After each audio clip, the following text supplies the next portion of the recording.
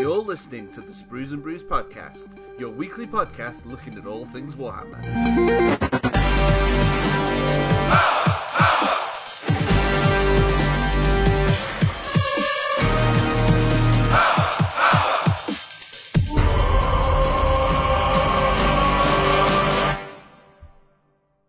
Hello and welcome to a special bonus episode of the Sprues and Brews podcast. On this episode, Jay is going to be sitting down with the developers of Eldfall Chronicles, chatting about their upcoming Kickstarter project, Northern Winds. This is also available on our YouTube channel as a video. The link will be in the podcast notes if you want to check that out. For now, I'm going to hand over to Jay, and we'll be back with our normal podcast very, very soon.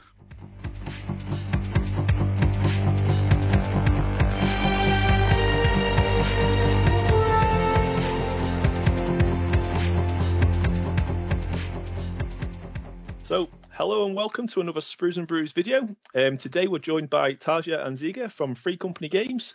Hi guys, nice to see you. Thanks for coming on to the show. Hey, thank you for having us. Thank you for having us, yeah. No problem. Are you both Just well? to clarify, I'm Ziga and this is Tasha. Are you both well? Yeah, we're doing great. We're a bit busy. It's the last month before the Kickstarter, so yeah, things are getting busy. But other than that, we're great. Yeah. Brilliant. Good to hear. So, I think we'll start. If you want to start, just giving a quick introduction to yourselves, Free Company, and also Eldfall Chronicles. You want to start? No, you should do it.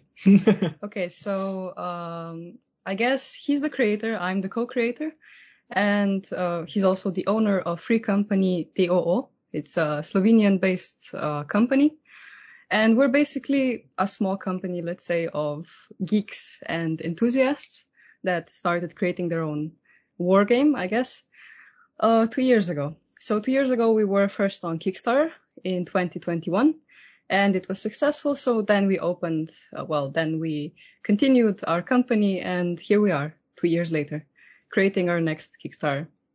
Oh, brilliant. Yes, so that your original Kickstarter campaign for Eldfall Chronicles, that was fulfilled earlier this year, wasn't it? Went out to all the backers. Yeah, it got fulfilled in about January, February, because it got like super delayed because of the global situation and so on. But yeah. Yeah, and of course, like a few rogue parcels every now and then they got lost or redirected or didn't get delivered, and a few even stolen, port piracy and all that. Yeah. But other than that, I think it went pretty smoothly. Mm-hmm. So I was an all-in backer, so I got everything delivered, and yeah, I love the game. I think it's brilliant. So that's awesome. been here for a few months now. Yeah, like you mentioned, you're launching a new Kickstarter in June, I think, is it? Mm-hmm. Yeah, June 20th. June 20th. Is the official date, yeah. Okay, and this is for Northern Wind, which is. It's not just an expansion for the core game. It's also a sort of two games in one. Yes. So I think before we jump into that bit, because that's the really interesting bit, that's what we're here to talk about today. Maybe it's just worth just spending a few minutes talking about what Eldfall Chronicles and what that game is and the type of game it is, and then we'll go on to Northern Wind. Yeah, sure. So, come on. Okay, maybe just an important plug. Eldfall Chronicles as a skirmish game already has one smaller expansion. We call it Reinforcement Pack, called the Wayfarers, which you can actually order right now on the Eldfall Chronicles web shop. And yeah, happy to say that we've spent our weekend packing all the Wayfarers, and they are basically starting to ship out. I believe that the first batch is shipping out tomorrow. So yeah, from now on, they are available for order and delivery. But yeah, other than that, what is Eldfall Chronicles skirmish game? Where should we start? So the general description is that Eldfall Chronicles is a tabletop skirmish war game. So in the sense that it is deeply tactical and more combat oriented. While it is a skirmish. So each player that plays against each other, for example, or against the game, has a small repertoire of miniatures under their command. That's why it's a skirmish. Yeah, and it's a game played with miniatures. What else? I would say that like it's, we at Free Company basically put a lot of attention to every single model we make. The game we are trying to make is, we are trying to resemble like engagements of adventurers basically in a fantasy world, meaning that each player is playing, an enclosed group of adventurers, handpicked by the player. So that's why we want to make every single adventurer, every single model unique, as much as possible.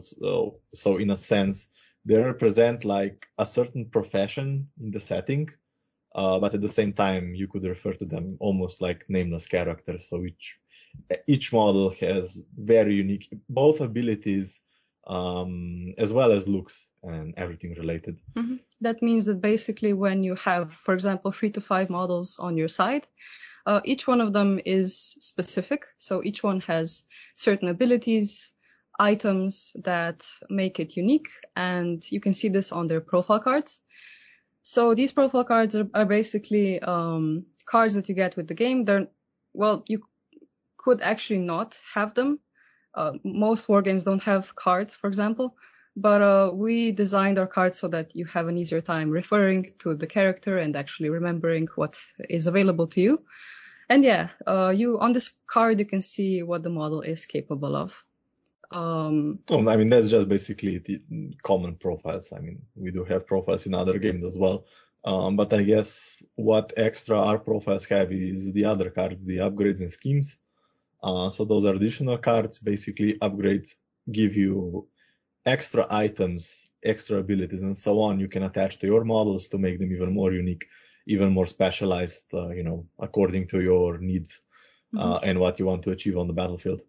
So in Eldfall Chronicles, how the game is structured, an important part is that players basically undertake different quests. And these different quests can have many different outcomes. Important to add here, killing is just one of the, ways of playing Eldfall Chronicles. Like there's many different ways, and many, different means how you can get to the victory. Really depends on the quest and its objectives. Other than that, maybe just to clarify more about the game size and so on, typically when we are like designing the most balanced format, and now that we are also designing the organized play, we are aiming at 65 points, meaning that this on the table means like 3 to 4 models, right, as well as a few upgrades for players to choose from. And maybe just like an interesting thing to add, like in the organized play, we want to have something like a side deck. So basically when players, you would have more points to recruit from. So let's say like 80, 85 points. And you could always have like a model or a few upgrades, sitting on the bench. And then you can, before the game starts, you can change a few things depending on the quest. Tailor your warband to the quest. Depending on the quest, the enemy, and so on. Cool. So I think to summarize, you have models represented by miniatures and their profile cards, and you use them on the battlefield, which is usually an open field, at least in the skirmish wargame, and you undertake quests.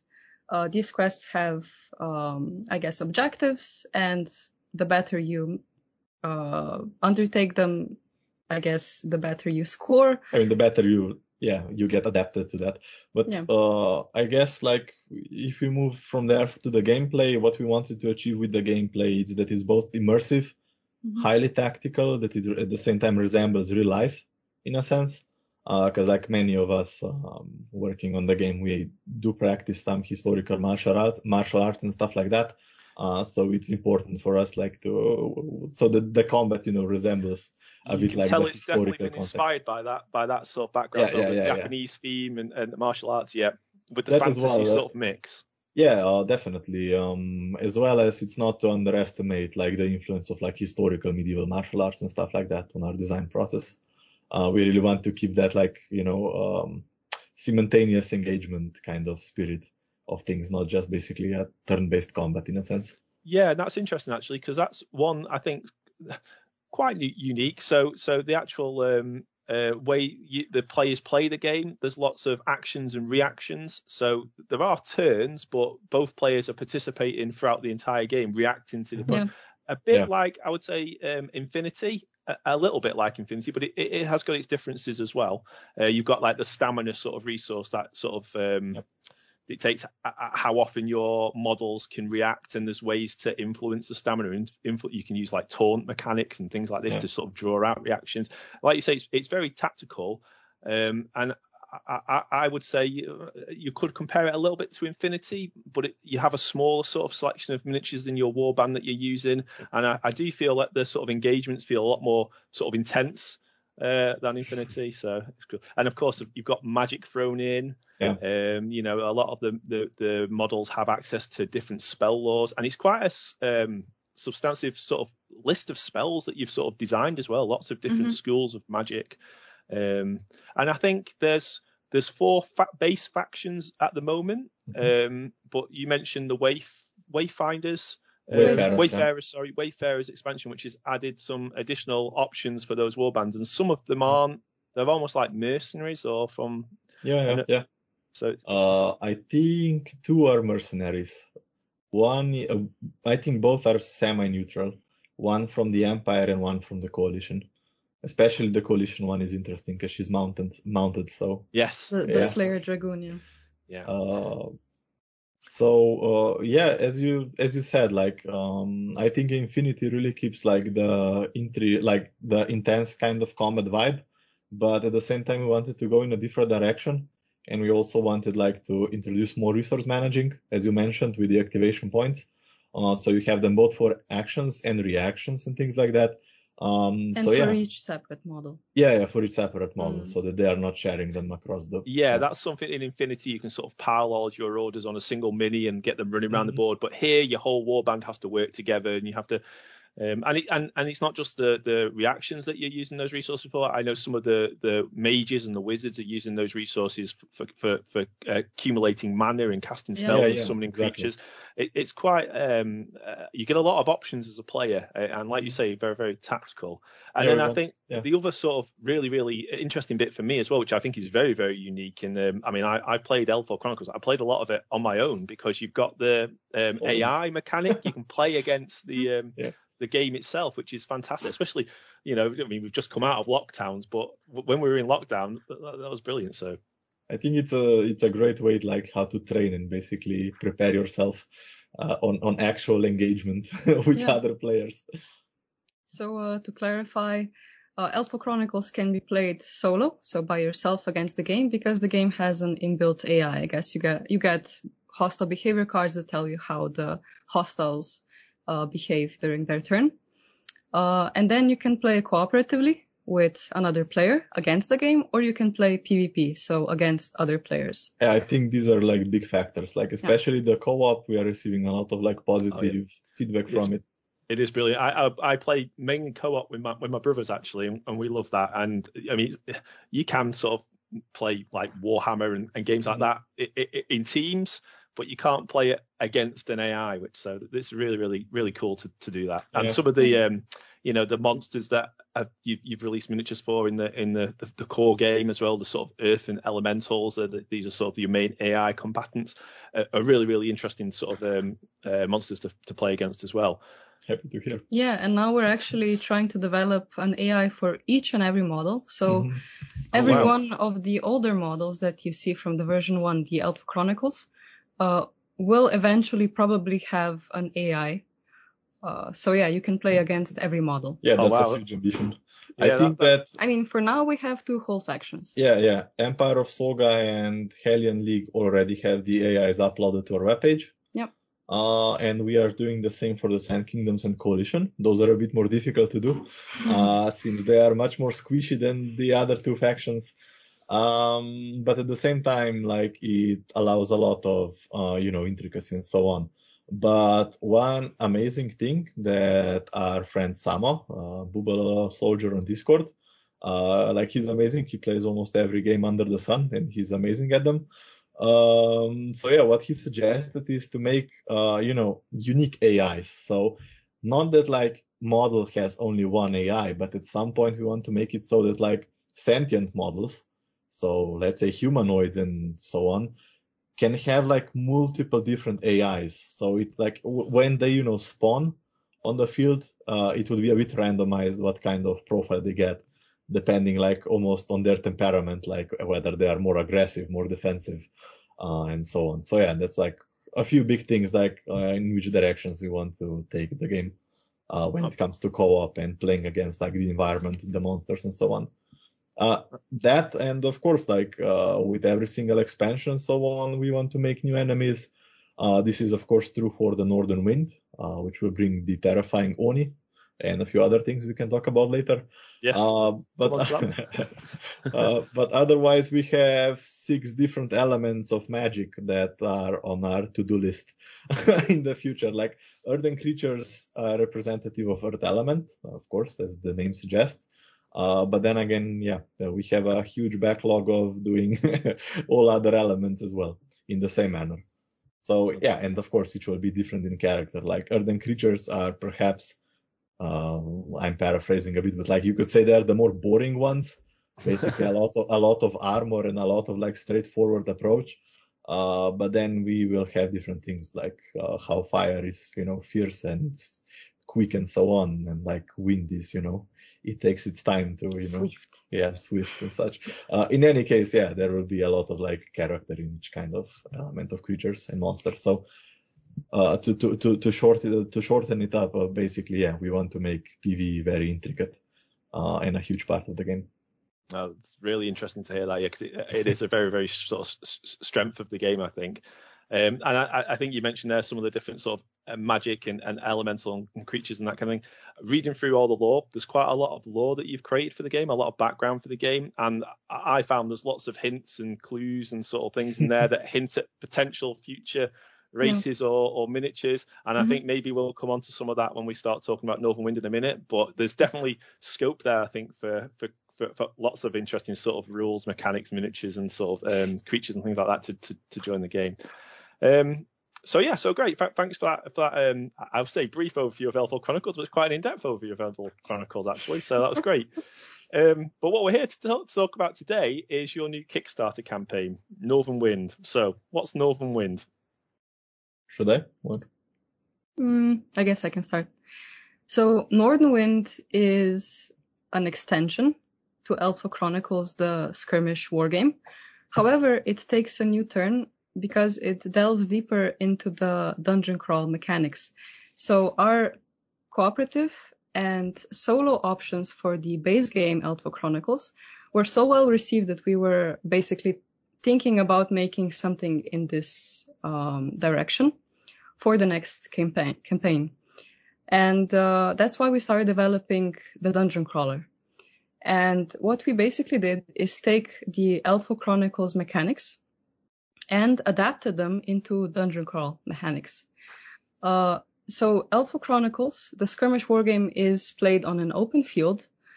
And the main difference with the dungeon crawler is that the dungeon crawler is played on tiles, so in a more enclosed field.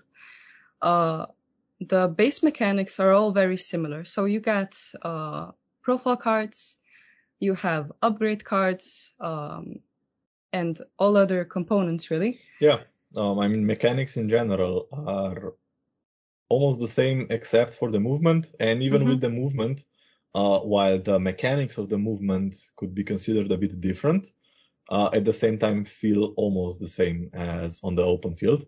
That was one big thing we wanted to achieve. Because like it's important for us that like if you play dungeon crawler, you should be also able to play the skirmish game and vice versa.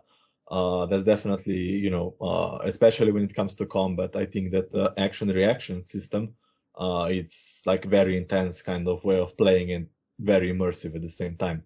I mean, incidentally, before Infinity, and even Infinity, well, the kind of action reaction mechanics are actually stemming from the Fading Suns RPG.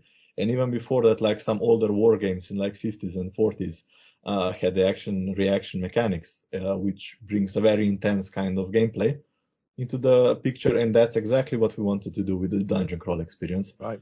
We didn't want it to be like, steamrolling through a dungeon with your heroes. We wanted it to be intense. We wanted it to be immersive.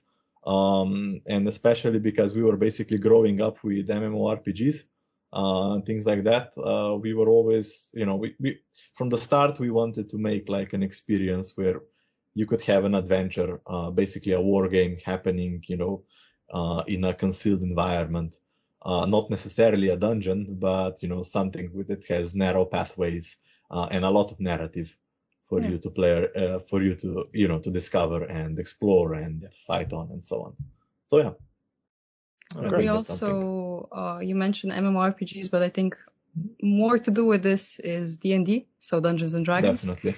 We also took inspiration from that because we're actually playing a campaign in our setting. Of course, in the Eldfall Chronicles setting. Yeah. Oh wow, okay, cool. Yeah, we have a very cool dungeon master. And, Not me, Tjasa and Aljaž have like a very dedicated group of fellow players here from Slovenia, and together they're like another player. None of us is dungeon master. There's another player here from Slovenia who basically is dungeoneering the whole. Wow! So we may see an Eldfall Chronicles D&D RPG in the future as well. Maybe. We tested it out and it works. Very cool. Yeah. So when I think of a dungeon crawler, then I think of, like you say, tiles where you're laying the dungeon out. Players are controlling heroes. There's monsters to fight, dice rolling. But you say with Northern Wind that you've tried to keep it quite close to the sort of main core mechanics for the core game. Mm-hmm. So could you perhaps go through some of the mechanics like combat? Exploration is something that normally crops up in dungeon crawlers, and maybe the reaction mechanic, how that would work in a dungeon crawler as well. Definitely. Let me start with the action reaction mechanics that basically work the same. Your heroes will be getting activation points as they do in the skirmish game. And the monster will be getting them as well. So that's one thing. Combat will be still tied to action-reaction mechanics based on activation points. So in that sense, things will not be much different, meaning that, your models will still activate. They will move first, and then they can do some actions. These actions can be still the same as in the skirmish game: attack, dodge, or something else. Like we have different stuff, like even for summoning monsters and so on. And the monster will mostly react in the same way as they do otherwise. So you move, the monster sees you, the monster reacts in a certain way, and then you perform your action. That will in a sense be combat. Melee combat stays the same, range combat stays almost the same. It's even a bit more simplified, but it feels the same. It's the same, but it's simplified, generally speaking.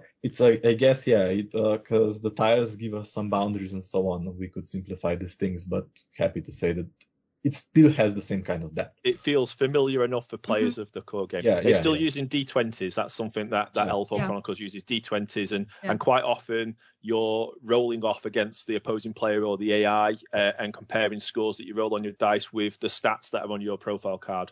Exactly. And you're still doing that in the dungeon crawl. So the combat is really, really intense in the skirmish game. So that sounds like a really, really cool mechanic to bring across to a dungeon crawl as well. Quite often with dungeon crawlers, you're just rolling a handful of attack dice and looking for symbols.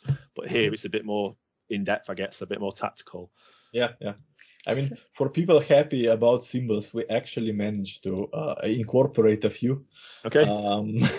So this is new then. So yeah.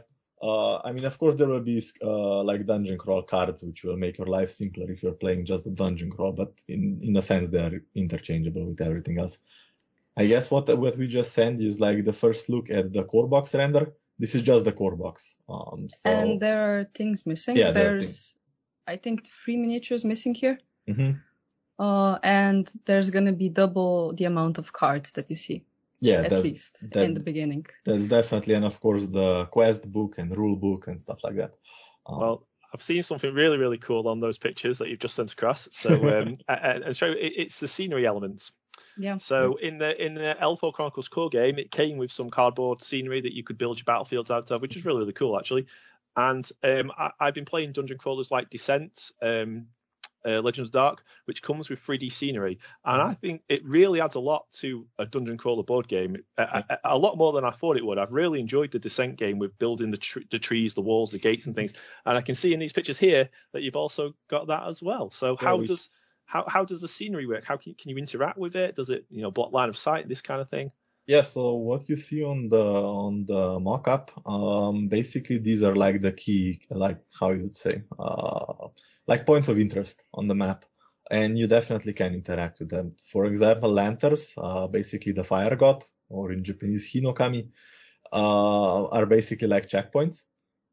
So if So the lamps contain the Hinokami. yeah, the fire god resides in them. Yeah.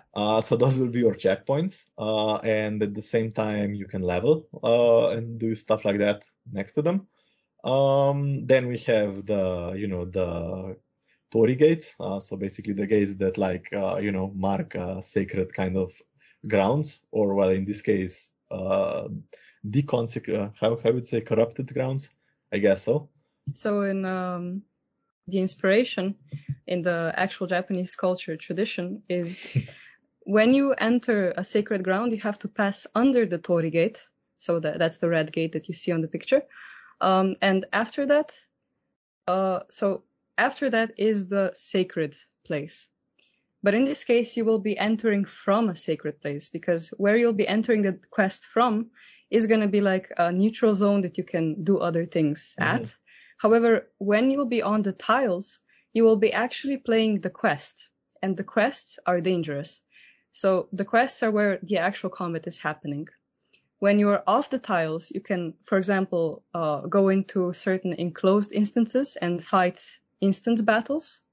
So like arena battles, I guess you could call them.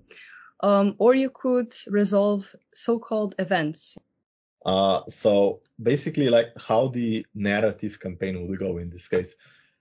The adventurers start as survivors of something, of a bad event that happened on the mission, and they still need to get to the top of the mountain, to take care of something. I'll try to keep it spoiler free as much as possible. But basically, what our adventurers are doing, in 13 days, they need to get to the top of the Mount Byodo. This is the mountain where the calamity is happening and where Onis are settled.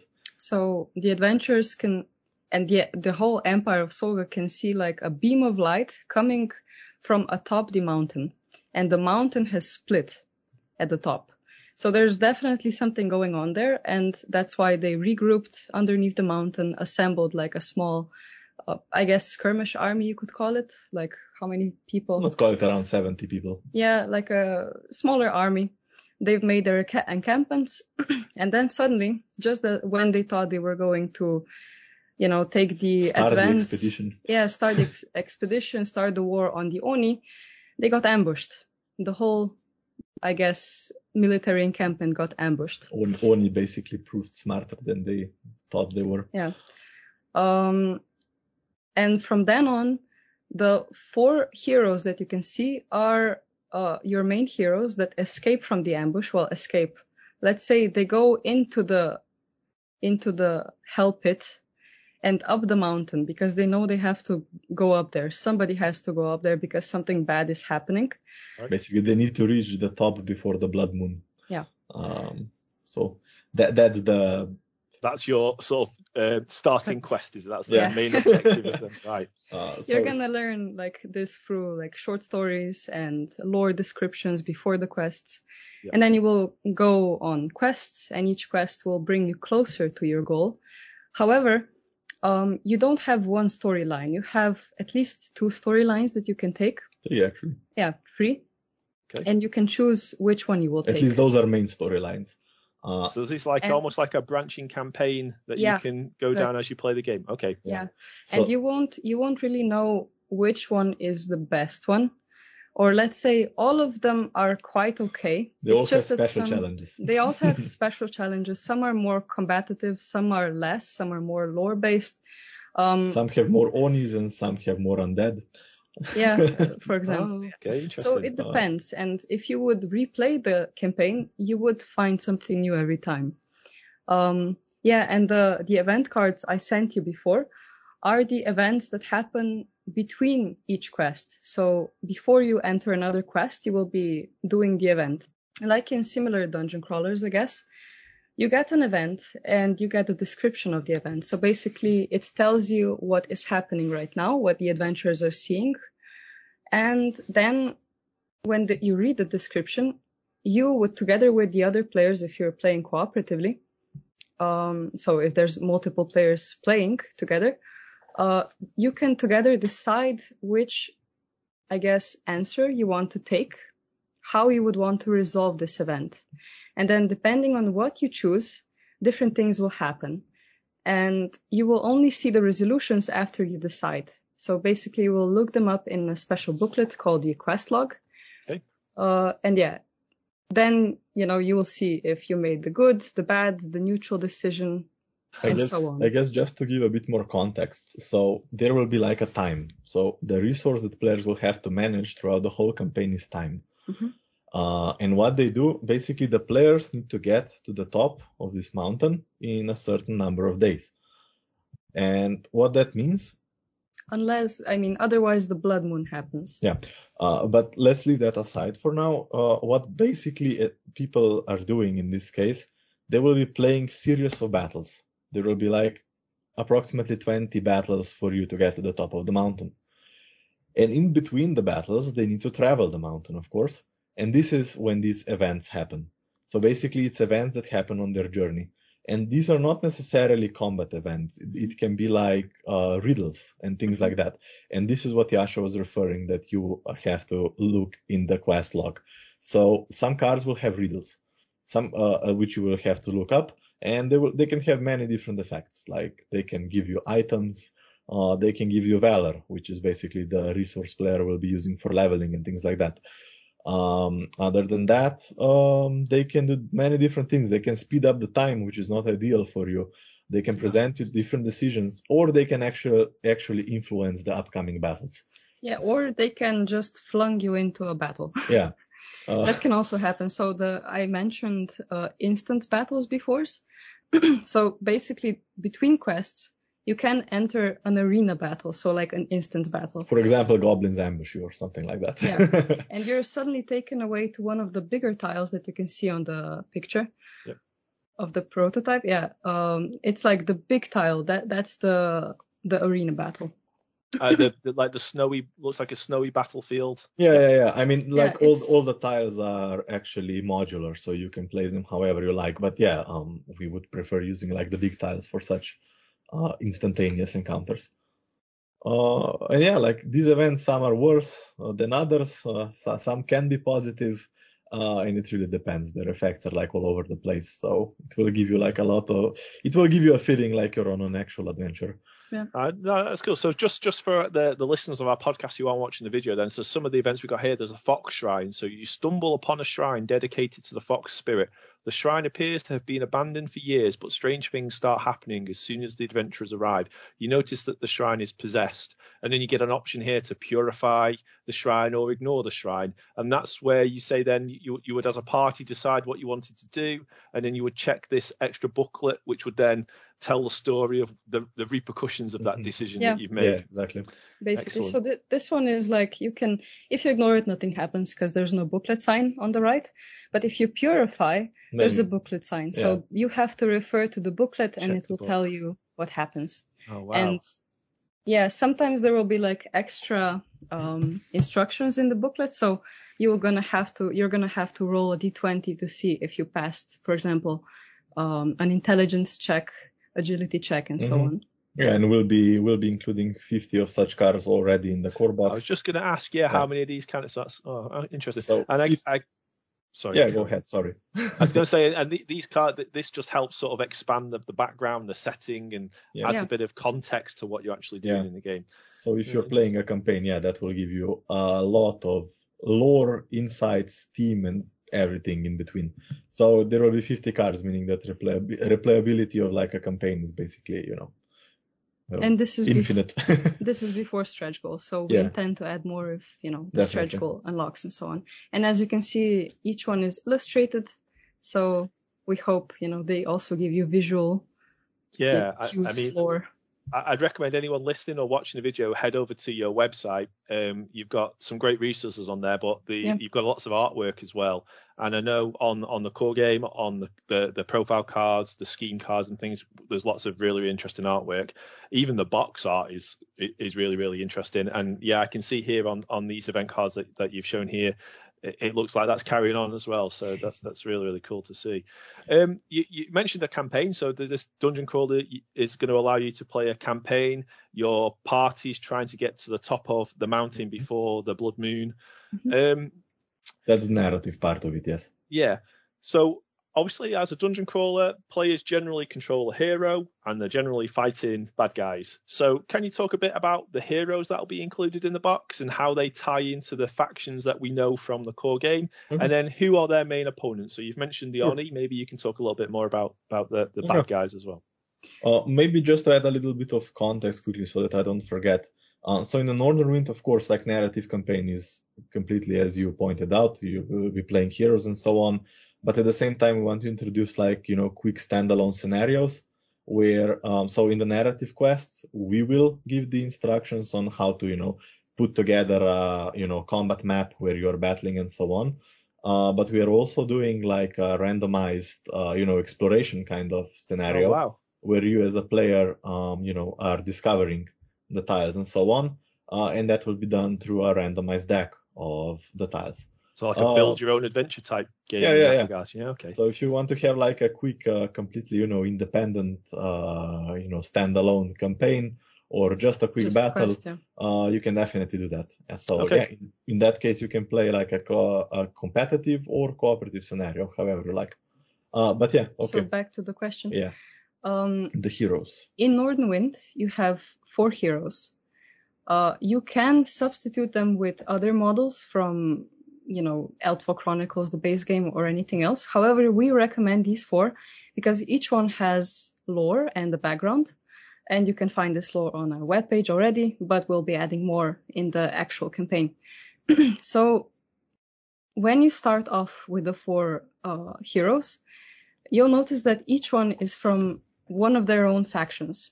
So in Eldfall Chronicles, the setting itself, we have the world called Kalad. And it has 4 dominant factions that are also shown on the map. So in the north, you have the Empire of Soga. Then you have in the east, the coalition, in the east, the coalition of Tinion. In the west, in the west, the Sand Kingdoms. And then the south is the Hylian League. Yeah, so each hero is from one of these factions. You have Anari. She's from Hylion. Then you have Nara. She's from Sand Kingdoms. However, she's from the sub-faction of Sand Kingdoms, which is the Oasis. We haven't introduced this one yet. The Valley of Life, yeah. Small spoiler. Then from Tinion, you have Taros and his Batu. This is the Stargaze hawk, the bird. And then from the Emperor of Soga, we have Sagan. Yeah, we have Sagan.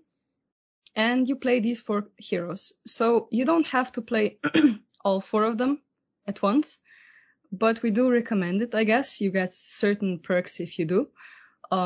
We also recommend you playing with a friend if you can. So, for example, when we were testing out the game, we really like to play 2 characters per each player. So, for example, me and Giga would be playing against the game, going on the campaign, and I would pick Nara and Anari, and he would choose Sagan and Taros. So yeah, this is how we would, for example, divide them. Or if like multiple players were playing, like when we were playing, for example, with Alyash and Samo, each of us had like one character, and it was perfect, basically.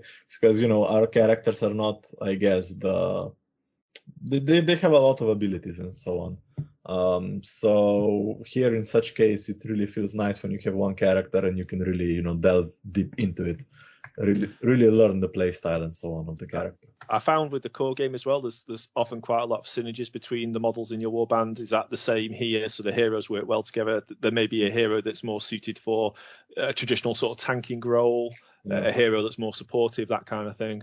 Mm-hmm. Yeah, exactly. That's how the characters are. So, as you mentioned, like we can give you like a brief, like how they are played in gameplay, maybe like a short intro for each.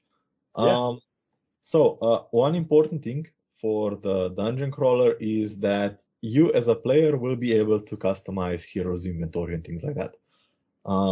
It will be up to you what kind of weapons you pick. Of course. So not just potions and trinkets, also weapons as well. Yeah. Okay. So of course, like characters will have like how you could say a designated weapon, but you can definitely change it for something else if you prefer a different kind of playstyle. Except if it's predetermined. So, for example, some models at level 1, their things are a bit predetermined, but the more you level your character, the more open it is. Well, no, I mean, for example, Anari, she has the arcane monocle. It's her own invention. She basically invented like this monocle that gives her insight into the future for like 3 seconds. For the next 3 seconds. It's a lot actually. And I guess you wouldn't really want to get rid of that. So you can't change some things, but you can change most of their inventories, especially as they level. And yeah, this is another point we want to make. The characters level, and you have so-called valor points that you gain throughout the campaign. And you can spend these valor points on leveling the characters, buying new items for them, other things that I guess would benefit you, but I'm not going to get too deep into it. Or rather, you sacrifice valor for obtaining items that you take from the small offering shrines along the way. You can steal. So the resource is called valor. So like, I guess a good person would have a lot of it, or like a courageous person would have a lot of valor. In the same sense, in the game, you gain valor by doing good deeds, I guess. And felling Onis and undead and stuff like that. Or like vanquishing enemies. However, you can also sacrifice valor to do some less honorable deeds. For example, stealing. Yeah. Right. Okay. Taking stuff from shrines and things like that. Which you shouldn't do. Oh, interesting. And I wonder, does that your sort of standing, your valor, influence some of the events and narrative elements as well? So you may stumble across something that may only be an option to you if you've got a sufficient valor. Or really cool. So you've definitely got choices as a player going through the campaign then about how you want to play the game. So that's really, really cool. Mm-hmm. Yeah, definitely. I mean, that was one big thing, like to test players' kind of like decisions. I already know what Dave and Matt from the Spruce and Andy, what they're going to do. We're going to have no valor in our run for, I'm sure. Everyone next level, but zero valor. Well, they're Warhammer Chaos players, Matt and Andy are, so they're sort of, they lean that way anyway. So then it makes perfect sense. Yeah. But like a little bit about the characters. So let's start with Anari, the Hellion character. So she's a Helrin, meaning that she, of course, has like a natural affinity for fire, and as well as ice, due to her like she's being half Tenrin and half Helrin. So she's a bit different when it comes to her. I will not go into her backstory because like it's a bit too much. Maybe the half of it was already online. So I was going to say it's all on the website. It's quite substantial. Yeah. But in any case, she will be like quite toolboxy battle mage, if I can put it like that. She'll be able to at the same time protect your characters a bit through enchantments and things like that, or buff them. But at the same time, she can do like sufficient damage from afar. But she is a glass cannon in that sense, so it's best to keep her protected. And interestingly, she's got access to ice magic, which is a new sort of school of magic that's been introduced. Cryomancy, a new thing coming in this campaign. And then we have Nara. Nara is she's a chimera. So she is from the tribe of Mau, which is basically cat people in a sense. Meaning that she has certain abilities that are, specific to chimeras. Chimeras have like huge scope of abilities. Like Kitsune have like a lot of fire magic and stuff like that. Mau, for example, have two important things. One is that they can alter their physique to an extent. That's why like on the art she has like, cat paws. But like legs on the tail. Yeah, meaning that's because she can like shift halfway into a cat form and so on. So it's not necessary that she's always like this. for people who want to roleplay stuff. But at the same time, it means that she can be very powerful in melee, but also because of her special abilities, she has certain levels of necromancy. But it's not an evil kind of necromancy. What she can do is take over the undead and have them fight for you, or even release them. So she is in a sense like an anti-undead model, but also like a brawler kind of a model. So not the toughest when it comes to survivability, but she's a very nice like cleanup piece, to take out things that are already tied up, exhausted, and so on. So she'll be moving a lot back and forth because she's super fast, and yeah, like she's a blast to play. Then we have, and definitely she is something that typical Sand Kingdom doesn't have. So that will be something. Yeah, so Sand Kingdoms is one of the core factions. Mm-hmm. Mostly spellcasters.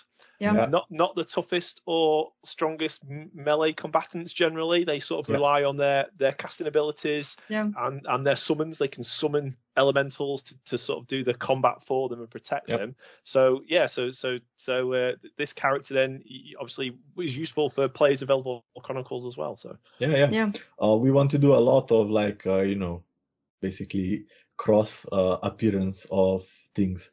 So for example, Nara at the later stage, she will be able to summon like Earth Elemental and things like that. Maybe just a quick spoiler. But if I'm moving on, then we of course have Sagan. Sagan will be kind of our viewpoint character for the campaign, since like the thing is happening in the Empire.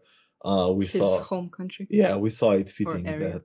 Yeah, so these are the Empire Soga are probably the most recognized as the Japanese sort of inspired faction with the samurai and that kind of quite a military focused faction. Yeah, exactly. Sagan is a big representative of that. What he is a so-called Keshobarai, which in translation would be something akin to an exorcist or monster hunter. And basically what he is doing, he will be the tank of the party. That's one. And at the same time, a protector. So it will give Soga a fine, very, very sturdy tank, with like things like, those ceiling javelins on his back, things he uses like for purifying undead things and so on. But at the same time, he is wielding a Nagamaki, so basically a long hilted sword, in a sense, meaning that it brings him something in between halfway, like Onitaoshi and having certain like, well, not really magical, but like he has more abilities like to deal with magical things. And as well as the cursed bear pelt that he is wearing, his heirloom, like that protects him a bit from magic and stuff like that. So he'll be a very interesting playing piece, both in Dungeon Crawler, because he'll be basically protecting and tanking everything, and as well as in skirmish, because he doesn't sound like much fun for a Sand Kingdoms player, to be fair. He shouldn't. But he'll be a lot of fun for play. And then of course we have Taros and his trusty bird Batu. What he brings to the play is toolbox. He is as you can see, he has a lot of bags hanging from him, so he is essentially a toolbox of the party. He's a walking toolbox. He's a walking toolbox. But what he actually is, he's an alchemist and a rogue. What that means, alchemist gives him ability to replenish consumables, and rogue will tie very nicely in his ability of knocking down things for other people to take off. He'll be having you as a player playing him will have a lot of freedom choosing his consumables. So you can really decide. He could be like a medic kind of character that can heal up your incapacitated models, or you can use him like an area denial piece, and throwing caltrops all over the place, throwing bombs around, smoking the place. So sleep gas and stuff like that. So even within the four characters, there's various different play styles you can sort of build. Each one has a different one, I would say. I think each character has around, I would say, 3 different play styles you can take the character in. Definitely will give you a lot of options. And Cool. all are quite good. Like we are still deliberating how exactly to do it best in skirmish. All these characters will appear in the skirmish game as well. We just are deciding like what would be the most appropriate way to introduce them in the most balanced way possible, but at the same time that they feel as characters, meaning that they will definitely have leader options, meaning they So will, stratagems. yeah. Strategy, yeah. But otherwise we are determining how much we want to enclose, the options you have playing them in skirmish. But of course there will be a blast to play in the dungeon crawler. Oh, brilliant. No, that sounds really, really cool. Really, really cool. So they're your heroes. Yeah. And then you mentioned the Oni, and I've seen some great artwork for the Oni and some of the sort of previews of the sculpts as well. Undead, I wasn't aware there was an undead enemy as well to fight. So maybe you can spend a bit of time talking about the two baddies that we're fighting. Yeah. So the main villains, we could call them villains, are the Oni. What are exactly Oni? Oni are demons from the older age. So if I can give a bit of the lore background. So before the age of mortals and the age of elders, there was the age of gods. And what the gods did, they basically, each god created their own kind of war breed, the demons, which basically, did everything that was necessary to do in the name of that god. At some point, the gods were a bit overzealous with killing one another, which could lead to like a huge catastrophe, and that's why the elders had to be created to contain them. But while elders took care of the gods in one way or another, the demons still remain in this world. We already have demons like succubi, but succubi are a kind of peaceful demons. They are not like the Oni. Oni, on contrary, are like the brutish, like the violent kind of a demon, that did like the bad kind of stuff during their golden age. But when the elders came, they sealed away their god, and which also threw like a curse on them. And the curse was that basically they were kind of set in stone. They were petrified. But with the time, this curse started to wane off. And what happened, like every single winter, they started to wake up from their, like, how you would call it, the petrified slumber they are experiencing. And of course, like, the entire curse made them deteriorate when it came to, like, how sentient they are. So, like, the weakest Oni are basically brutish beasts. You could say, like, 3 meters tall, ogres with horns and everything, basically thirsty for blood. But what happened? Like, I believe that Oni started waking up, like, approximately 120 years from the present time. And like that caused a lot of mysteries in the empire. Like, why are some villages suddenly dying out in the winter? Nobody, knew how to explain these disappearances and so on. But what started happening was that certain Oni, when they first discovered Oni, of course they knew like they're, vicious beasts. But what started happening through the time was that certain Onis were appearing to look more and more humanoid. And, through the ages, this basically came to a conclusion that, Onis start to resemble the food they eat. That will explain where the villagers have gone. Yeah. And like that basically means, so you have the normal Onis, the brutes, and then you have the so-called Rasetsu, which are basically Rakshasas from the Buddhist and Hindu mythos. The normal Onis, we call them Oni marauders. Yeah. And the red and blue Oni are I guess they're like mini bosses or bosses.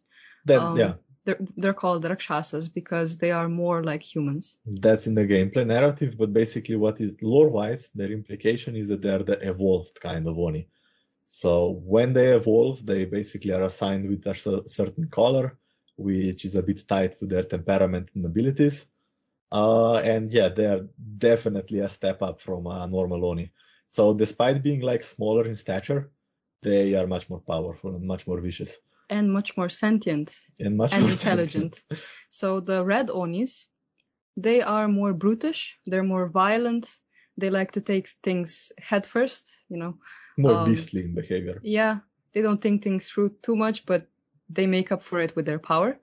And then you have the blue Oni. So the blue Oni are the strategists. They're the intellectuals. The more cunning ones. Yeah. Both can talk, by the way, the red and the blue Oni. And yeah, the problem with the Emperor of Solga was that until they didn't really know that these existed, right? So they saw the Oni marauders because they were more brutish. They just came down from the mountains, killed everyone they could, and just went back. The red Oni, which are more brutish, you know, They're more sadistic in nature. yeah, they're more sadistic, They're but more like vanguards of the Oni. that usually meant that they didn't really leave any witnesses behind. Right. And then the blue Oni, well, they probably weren't even seen because they were just too intelligent. And when the attack, so the offense to the Oni was planned, they didn't really know that the blue Oni existed yet. As well as red, in a sense. In a sense, also the red one was a bit vague. Basically, the blue one is what the strategist and tactician should be afraid of, while the red one is what the people on the front lines should be afraid of. The warriors, I see. Yeah. But in a sense, that all leads basically to their form, which is the Chiyohime, which is in the previous newsletter. She is like the mastermind behind the Oni activities, and she could be considered. I will just post this plug from the last newsletter. But basically, she is like the pinnacle of the current Oni evolution.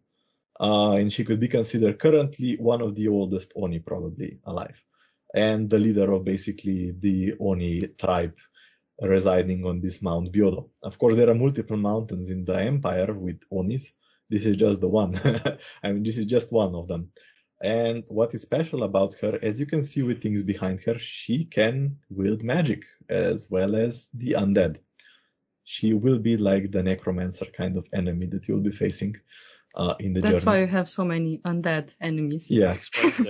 Like a bit of trivia about Kalad. Like, so there is a circulation of mana in the world.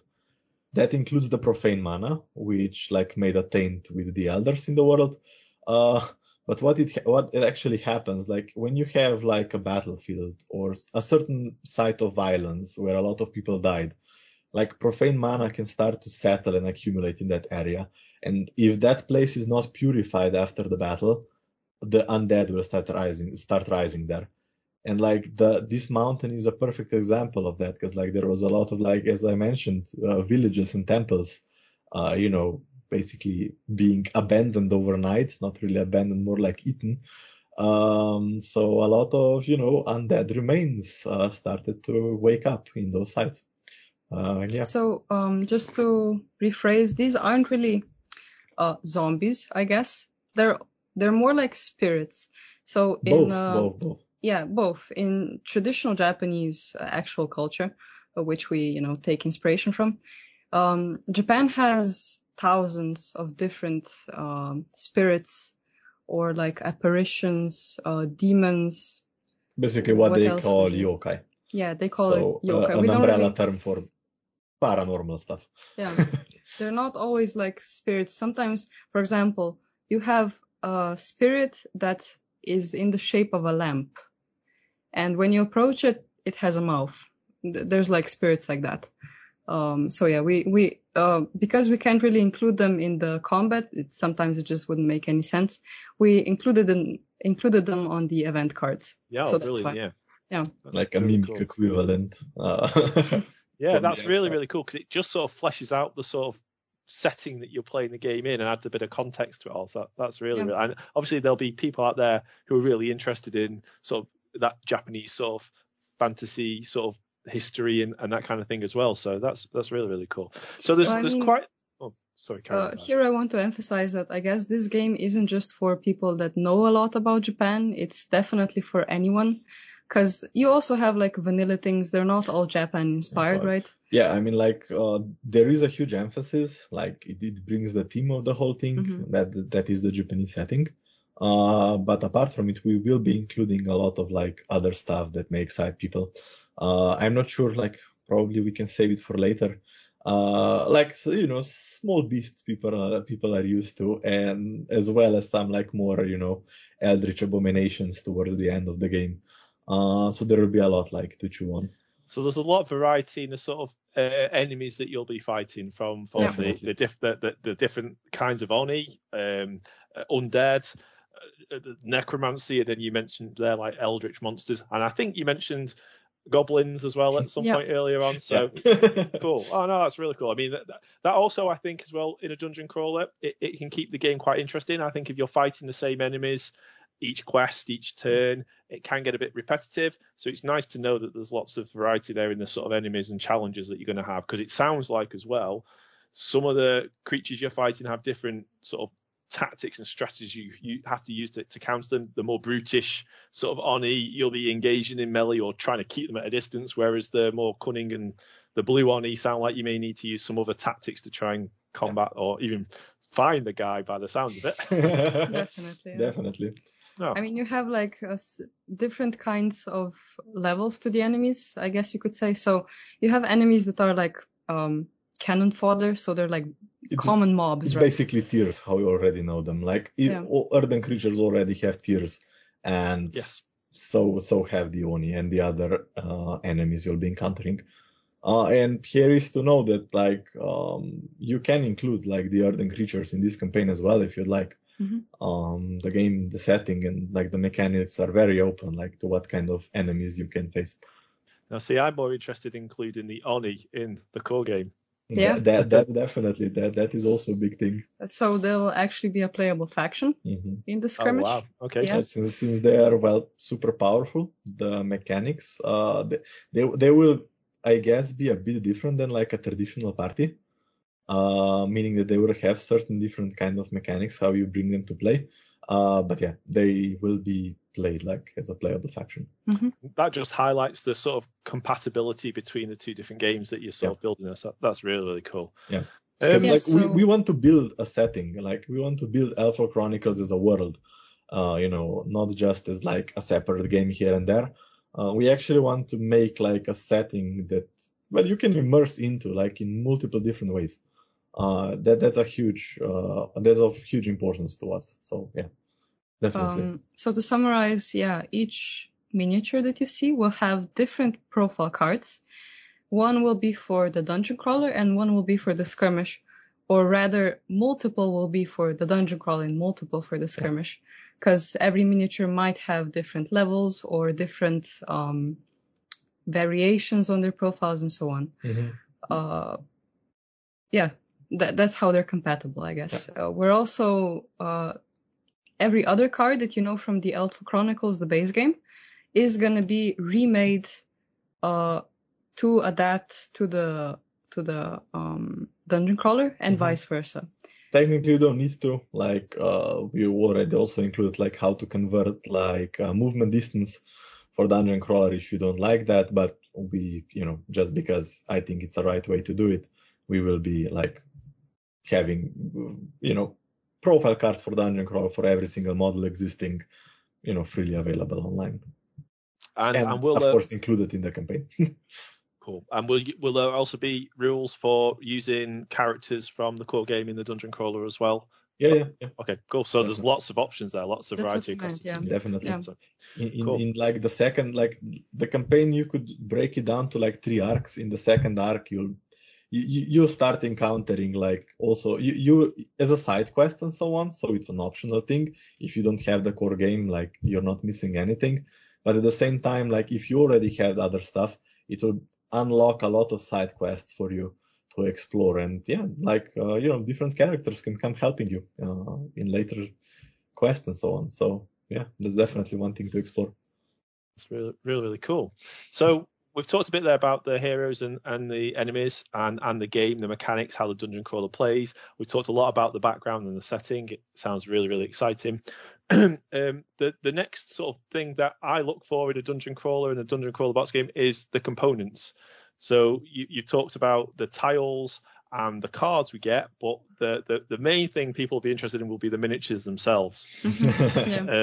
So what can you tell us about the miniatures and the sculpts? So I guess an important thing that I'm also very proud of to say, the miniatures will not be PVC like in most board games. The miniatures will be our premium Unicool resin miniatures, meaning that it will be, minis of the highest quality, made of resin, durable resin, new generation resin, however you like to call it, retaining like the highest detail we can make. So what I want to point out here, Unicool resin is a new kind of resin that was invented for miniatures, originally for our miniatures. Now it's getting used in other games as well, probably. Including Infinity for one. Yeah, I think they're actually going to go with them. And yeah, it's received as a new kind of resin that is more durable. So if you know how a standard resin looks like, it's usually very brittle. If it falls over on the table, it usually breaks or something. Especially when we talk about 3D printing resin. Yeah, but also the manufactured one isn't much different. That wasn't suitable for us, so the manufacturers went like an extra mile basically to make a new formula. Yeah. Also, another good part about it is we have very dynamic miniatures with a lot of details or like parts that are sticking out from the miniature. These usually we wouldn't be able to make these in other materials because or we would have a hard time making we would have a hard time, or we would have to redo the poses, the dynamics, and so on. Because the other molds, for example, metal molds, don't really allow such. They don't allow undercuts and things like that. Yeah, they don't allow such dynamic poses. Meanwhile, we use silicone molds, which allow us to do a lot more dynamic poses. And actually a completely traditional method of doing resin. It's not like some special kind of machine doing something. It's basically, two-piece silicone mold and a guy using a ladle to pour in the liquid resin. They're basically handmade, yeah. Yeah. Everything is handmade. Yeah. In a sense. It's just this new material that you're using that's allowing you to create these detailed the miniatures in this new resin. Yeah. I mean, will they be comparable then to the miniatures that people will already have received or can purchase online on your store now for Eldfall Chronicles? So it's the same material. They will be of same the same quality, material. if not better. Yeah. Oh wow. Like the material is constantly improving. We already received the Wayfarers, as I mentioned, and in my opinion, these are like a small step up from the first edition. Meaning that from here on, we just want to improve the whole thing even further as much as we can. But yeah, when it comes to the Northern Wind and the miniatures, they will be made of the Unicool resin. That's one.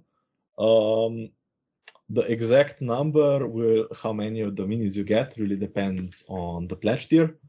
The core box will include I do not have exact numbers in front of me right now, but I think it will be like 14 miniatures, 15, I think. I'm not entirely sure. But that includes like the big, more brutish Oni. I was going to say what kind of size, because in the core game you had the normal sort of scale miniatures right the way up to your Colossus, which was your tier 3 Earth and Elemental. Is there going to be different size miniatures in this game as well? Yeah, definitely. Like the brutish. I mean, most of minis are the standard size, the medium sized, the heroes and all that. Then you have a few small things. So the medium size miniatures are usually in the 32 scale. 32 millimeter. They have 32 millimeter base, but like the actual scale, I have no idea what nowadays is what scale. No, I get confused by it all as well. Yeah, but these miniatures from Eldfall, I would say they're slightly bigger than a Games Workshop Warhammer miniature. I think they're about as tall as a Primaris Space Marine. Yeah, or but they're a bit more realistically scaled, I find. Yeah. So they look a bit more realistic in their proportions and things than a Warhammer miniature would.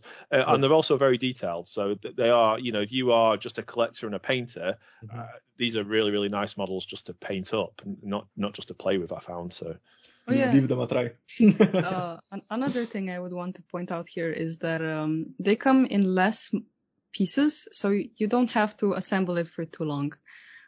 So for example, our miniatures are so detailed and dynamic that in other materials we would have to divide them into like more pieces. Yeah, more pieces. But then with this new material, we only have to divide them into a few pieces. So for example, 2 to 5 pieces is the norm. I mean, it really depends. Like, yeah, I mean, sure, like you have push fit, hard plastic and stuff like that. That typically doesn't take that many pieces, but at the same time, like the poses aren't really that dynamic and so on. I would argue like not necessarily, but yeah, I mean, that's just one point. So they are not difficult to put together. I think that's the main point Yasha wanted to make here. But yeah, otherwise the core box I think will be coming with around 14, 15 miniatures. I'm not sure. You will have like the big Oni included. They are approximately Earth Elemental sized, something like that. A bit bigger than Golem and like a bit taller than Earth Elemental. So like, yeah, something big for you. Like I would say for our Warhammer fans listening, like a killer can size, then that would be a Gretchen killer can. Yeah, something like that. No, so that's cool. So they'll look really nice on this sort of tabletop then. But other than that, like there will be a few things we'll be adding. It will be of course tied to the pledge tiers and of course add-ons and stuff like that, like the Kickstarter vocabulary. But otherwise, one thing will be like a small expansion with multiple enemies, I think 7 or 8. And the other thing is maybe a bit secret one, bigger miniature. Much bigger, like Colossus size, if not a bit bigger. And yeah, that will be like, we'll talk about that a bit later, I guess. Okay, interesting. Well, now we're on to the Kickstarter campaign, so it's a good segue into that. So yeah.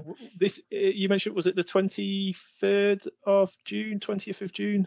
20th of June, yeah. 20th of June is when the Kickstarter campaign will launch. And you mentioned there may be some different pledge offerings. So the core game with 14 or 15 miniatures.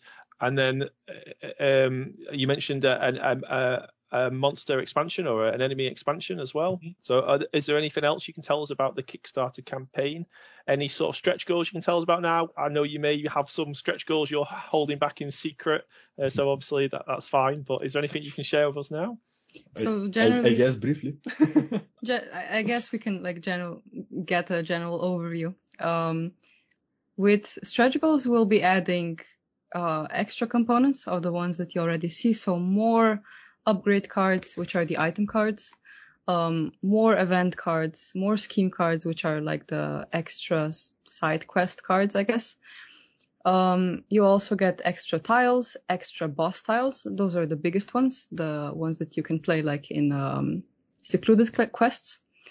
You will also, of course, get extra miniatures. Alternative extra parts. scenics, as you already pointed out. Yeah, extra scenics, yeah. And yeah, like alternative parts of certain minis. As well as maybe some other goods that I don't want to really talk about too early, so that understandable. it doesn't hit me back. I'm trying to get the scoop here, but that's fine. But yeah, like maybe just to give like a brief context about what you get in the core box. So we already mentioned the miniatures. Otherwise, you get more than 20 double-sided tiles.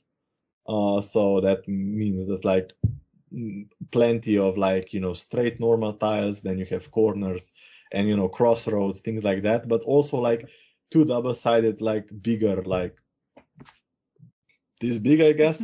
Kind of arena tiles that will be used for encounters, boss battles, stuff like that.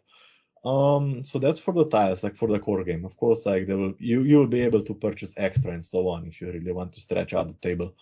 But they have like, I think every single side of these tiles is unique.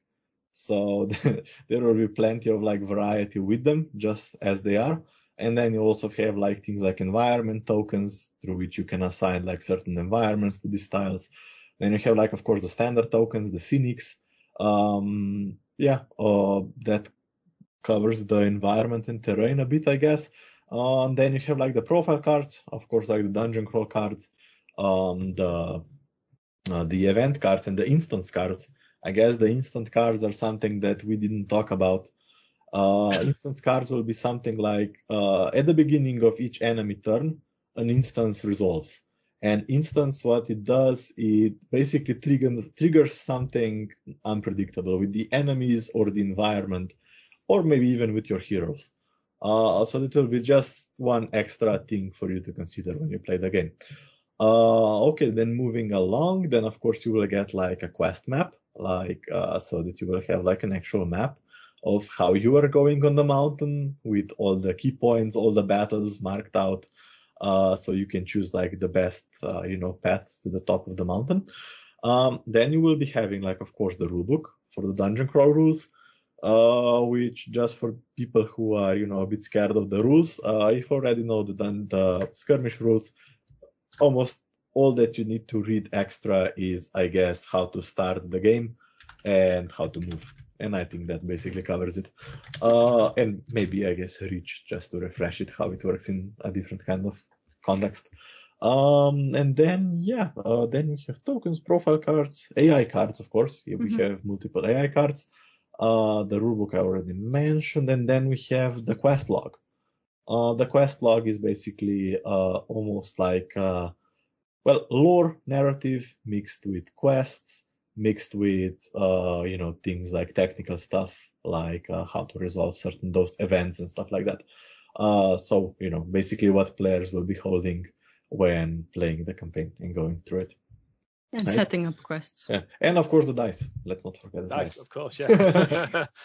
An important part. Let me just quickly pop up the render if I forgot anything. Probably I forgot something, but I can't remember right now. Well, there's a lot there to remember, to be fair. Yeah, it will be quite a hefty core box, I think. We will probably have to increase the depth of the box a bit when compared to the current one, but we are doing our best to keep the prices as fair and as low as possible. So that's another commitment we want to make with this game.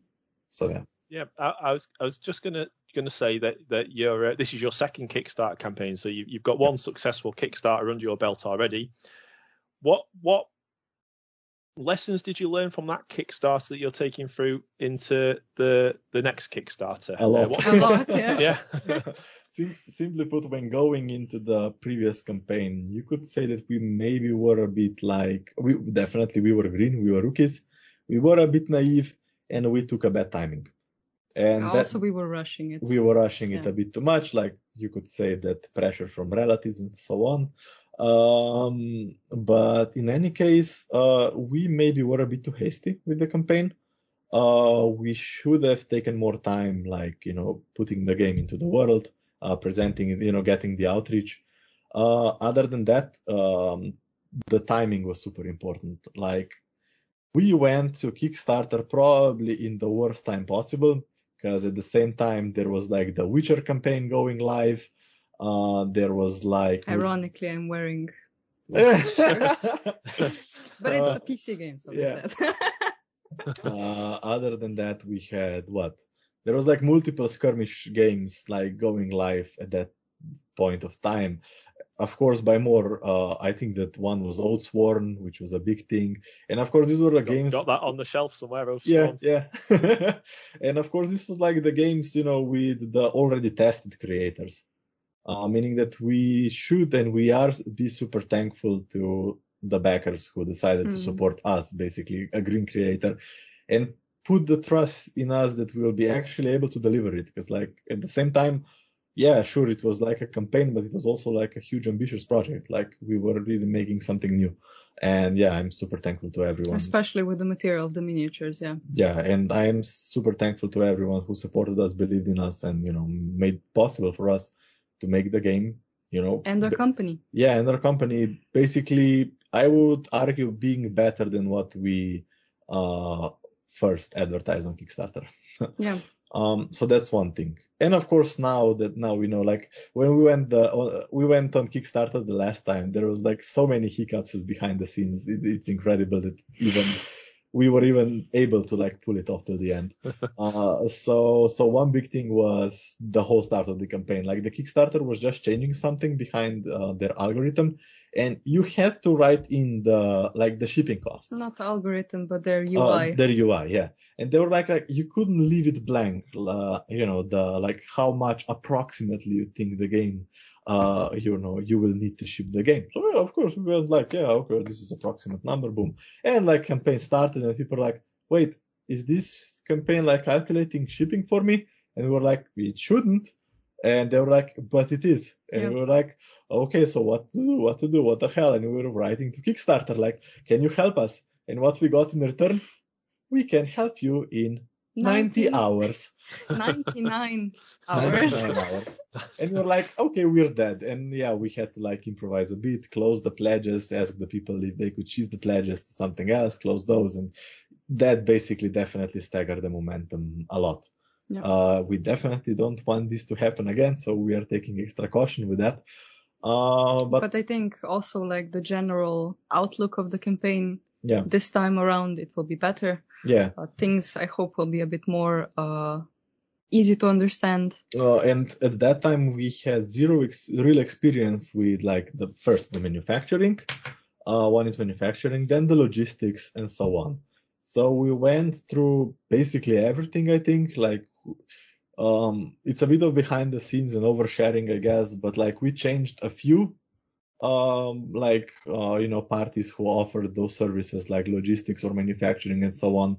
And maybe just like, basically after the campaign when we actually, got in contact and really like started to take off things with the Unicool manufacturing. So they came after the campaign, like the manufacturer basically who was working with us before the campaign. Well, they really disappointed us afterwards. Like it was really hard to work with them, and they weren't really manufacturers. They were. That's something you figure out later. It was basically just a liaison, working with the factory. But now we are actually working directly with the factory. That's one. We are working with a factory that's very experienced in what they are doing. They have more than 20 years of experience with these things. And even before that, they've been working with, established like Japanese brands making like anime figures, the collectible stuff and so on.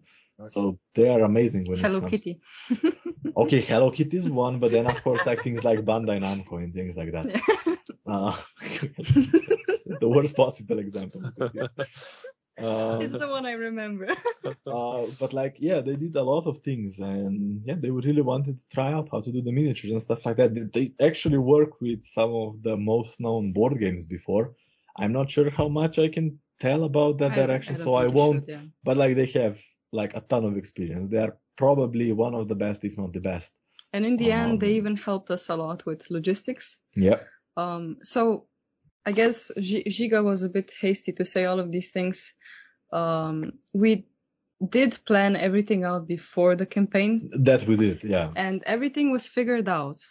But no plan survives the contact with the enemy. Exactly. And then when we actually started to go into the manufacturing phase, we noticed that the manufacturer or the liaison was completely incompetent, if I can put it in a nice way. We started spinning in circles. Yeah, we just couldn't get anywhere for months. And then we just had to pull the plug.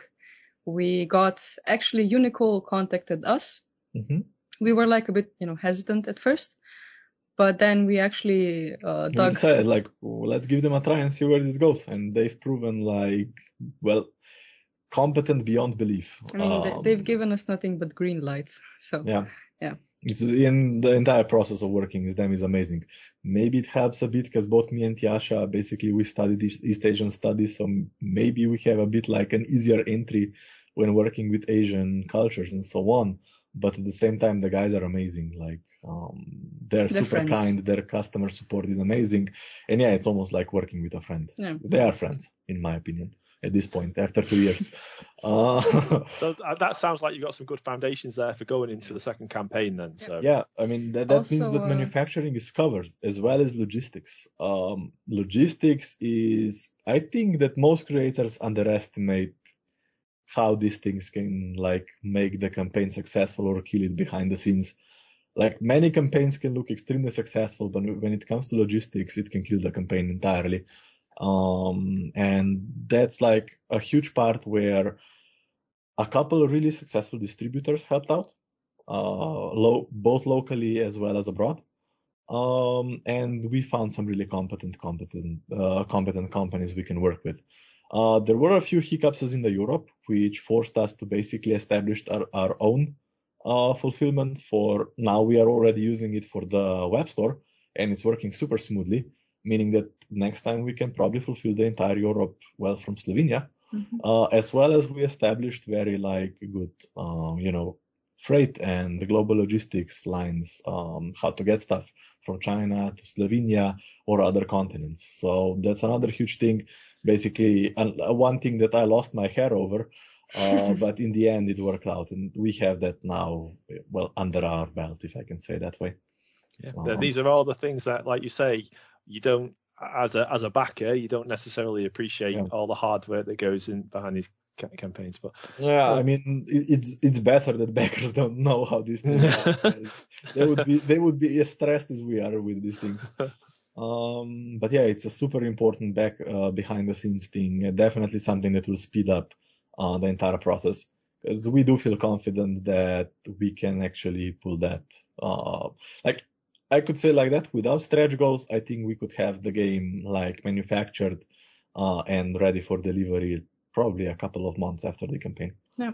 But we want, to include extra content and polish it, to our best as possible. So I mean, basically, so in comparison with the first campaign, at the end of it, we had most of the things kind of ready visually, but they had to be adapted to be manufactured. Yeah. So, I guess this is like really in depth into the manufacturing process. But for example, all the graphics that you see, for example, how the core box looks, that has to be like made into certain, what would you call format. Yeah, into a certain format, and then you have to send it to the manufacturer, and then he has to approve it and so on. And that, it sounds easy, but it can take several months to get right. Not everything is possible. And basically what we as a publisher and, well, game designers, what we need to do is work with the manufacturing to basically make it possible. To find to troubleshoot everything, to put out the best product as we can. Yeah, to ensure the best quality and I guess the lowest price, so that we don't have to unexpectedly, hike up the prices or overburden backers and so on. Like, of course, there are some things we got a few funny comments, people misunderstanding the core box. Before opening it, commenting on it oh, but it's smaller than expected and so on, despite really knowing what's inside. But there are multiple things to consider here. The main one being global logistics and how to get things safely to the backer. So just when we started the Kickstarter and when we started delivering and so on, planning for the delivery, the global, I guess, crisis was happening. It still is, in a way. And shipping was 10 times the normal price. Yeah, it was we saw that across expensive. a lot of Kickstarter campaigns. Yeah, and I think that also killed a lot of, exactly. So we had to plan the cheapest way to get things across, and we didn't want to jeopardize the product itself or the safety of the contents. So what we did, we adapted and we overcame things. Yeah, we made the core box smaller, so it looks small, but it's compact. Again, that would be one grievance. That's not really a grievance. Yeah, we're actually planning to make the boxes bigger this time, a bit more flair to them. So that people can basically, after they put stuff out, they can also pack put them back in. Yes, the storage is important. That was one of the things that we kind of regret. Yeah. You could do it already. We are actually in contact with Feldherr, working on a bit of storage solutions and so on, including for the core box itself. The one problem we are having is the Colossus, because the base is so big that he's a big boy. She's a big boy in case of the core box. Yeah. And you can't really close the box with her inside. So I think that's a bit problematic and something we didn't, foresee. But other things you can easily store back in the core box, and you can put in, instead of the punch boards and the the tug boxes and stuff like that, you just throw that out and put in the inserts and stuff like that, and you can definitely carry all the core components inside the core box. Cool. But the Colossus is problematic, those. Its own storage for the Colossus, Yeah, those Colossus things are problematic. Yeah. Oh yeah, I guess another thing I can mention, what we want to do better in this campaign is the outreach. So we're really trying to get as many influencers, YouTubers, to talk about us, because we find that, for example, when we introduce our game to distributors and retailers, we actually are getting only positive comments Yeah. about it. So we're getting really overwhelmingly positive reviews, Like a very which is nice, making us very happy. Yeah. Obviously. like a very nice colleagues, both locally and in the neighboring country. They're distributors, and they decided like to help a lot with getting the game to be known across the retail network and so on. And we got really nice feedbacks from all over the places. And yeah, basically the consensus is that if people spend a few minutes with the game, they mostly fall in love with it. So we're happy, especially if Yeah. they enjoy other skirmish or war games. or if they don't actually, they Or like if they don't, RPGs yeah. and combat. Yeah, well, this is what I was going to say. So, I mean, we're big Warhammer fans at Sprues and Brews. We play a lot of Warhammer. We play a lot of the smaller scale Warhammer games as well, like Kill Team and Warcry. I'm personally a big fan of Infinity. And I love this game, and it was a game or two into it. It was really, really appealing. But like you say, the D&D element to it as well is also there. And then you've got the unique sort of, we've talked about it earlier, but the cooperative nature of it, the playing against the AI. It's a really, really cool game, and me and my brothers, we play it a lot, so we really, really love it. Appreciate it. So yeah, I think the biggest problem with the previous campaign was the outreach. We think, and of course the rookie mistakes that came along, but anyways, we want to improve the outreach. Mm-hmm. Yeah. I mean, that's really a problem. We are coming from a country with 2 million people. Yeah. We're not, our location isn't the best, to be honest. Oh, well, I mean, I know as well that you've got a big community already. So there's a Discord channel, which is very, very active, and very active. 400 members. Guys are amazing. Around. Yeah. Shout out. Yeah, it's great. It's brilliant, and I think also as well. I mean, I think you release a lot of the resources for free. You release a lot of sort of. I call them beta or preview rules. The community is really involved in feeding back, testing things. It's a great community, really. So, I mean, I'd say any listeners, any watchers, head over to the Eldfall Chronicles website, and then you can find all of the Discord information there and jump into the channel. Yeah, you can download these resources and try it all out. So, I think there was a tabletop simulator version of Eldfall Chronicles. It still exists. Yeah. We just haven't updated it for a long time, but like it's still as functional as it was. You can still play online, The Eldfall Chronicles version 1, it's all there. Yeah. That's one thing, and definitely, like if you want to join the Discord and talking to anyone interested in the game, just hop on to the Discord, ask whatever you like. Like that community is super active. Everyone is excited to talk about the game, other stuff as well, definitely. They are also they also get like previews of the next campaign. Mm-hmm. So we will be publishing, I guess, is a strong word, but we'll be revealing the rules very soon for the Northern Wind. So as we said, they will be similar to the version 1 of the rules, but you'll be able to see how we adapted them. Yeah, but like community feedback is insanely appreciated. And we want to develop this game with the community. We are definitely doing our best, of course, behind the scenes working on the components and miniatures, but like the rules need to be just as strong. Especially for the skirmish war game, because we want to keep it balanced. Yeah, so community, yeah, exactly. And community is basically, you could say, the only right source for you to, see the balance there and properly to ask for opinions and expectations and stuff like that. So it's immensely appreciated, any feedback you can give to us. Yeah, that's one of the big draws of the game for me as well, is the community. I think that Discord channel is fantastic, and you see some companies handle it a lot better than others, but I think you've done a cracking job there building that community. We just enjoy hanging out, honestly. It's such a friendly group of people that it's very nice to be there. I mean, honestly, we have like bad days and we have like ups and downs, right? But they're always there to, The community is always there to like bring the mood up. You could have a stressful day, and when you see like the what's going on in the Eldfall community, it always lightens my day. Yeah.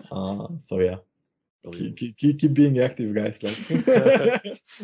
So awesome. I think then just to wrap up then. So the campaign is releasing in June 20th. Yeah. Eldfall Chronicles Northern Wind. head over to the Discord channel if you want to get all the latest news. That sounds like the best place to get the latest and, hot off the press news with regards to the campaign. Or you've also got the Eldfall Chronicles website. We'll put all of the information underneath here so that people can find it.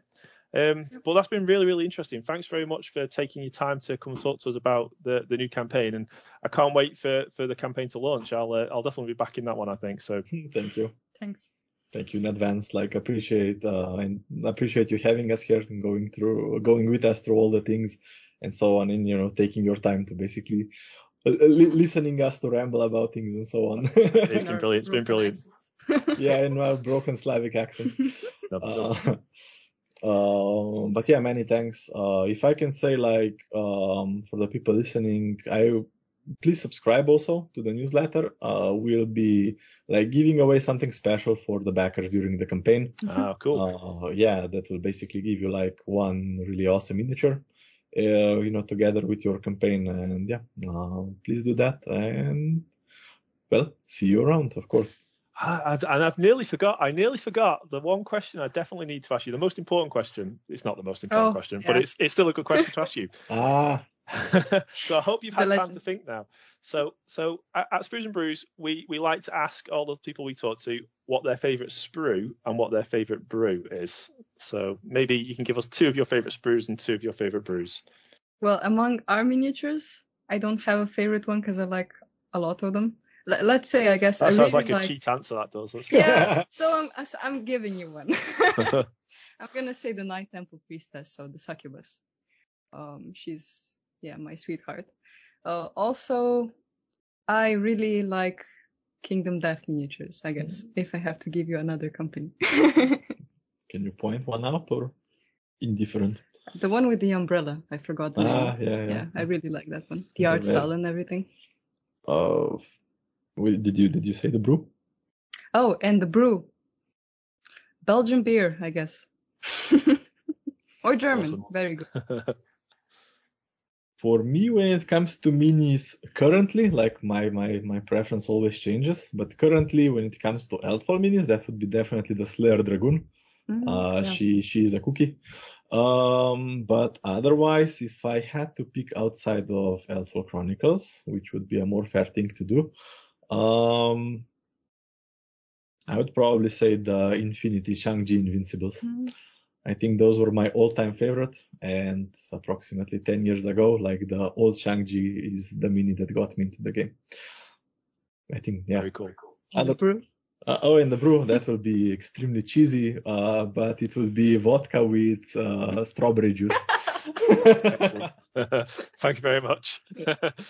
Okay, that's great. So thanks again for joining us, and we'll definitely keep our eyes peeled on the website and the campaign. I wish you all the best of luck with the campaign, and hopefully we'll get to speak to you again at some point in the future.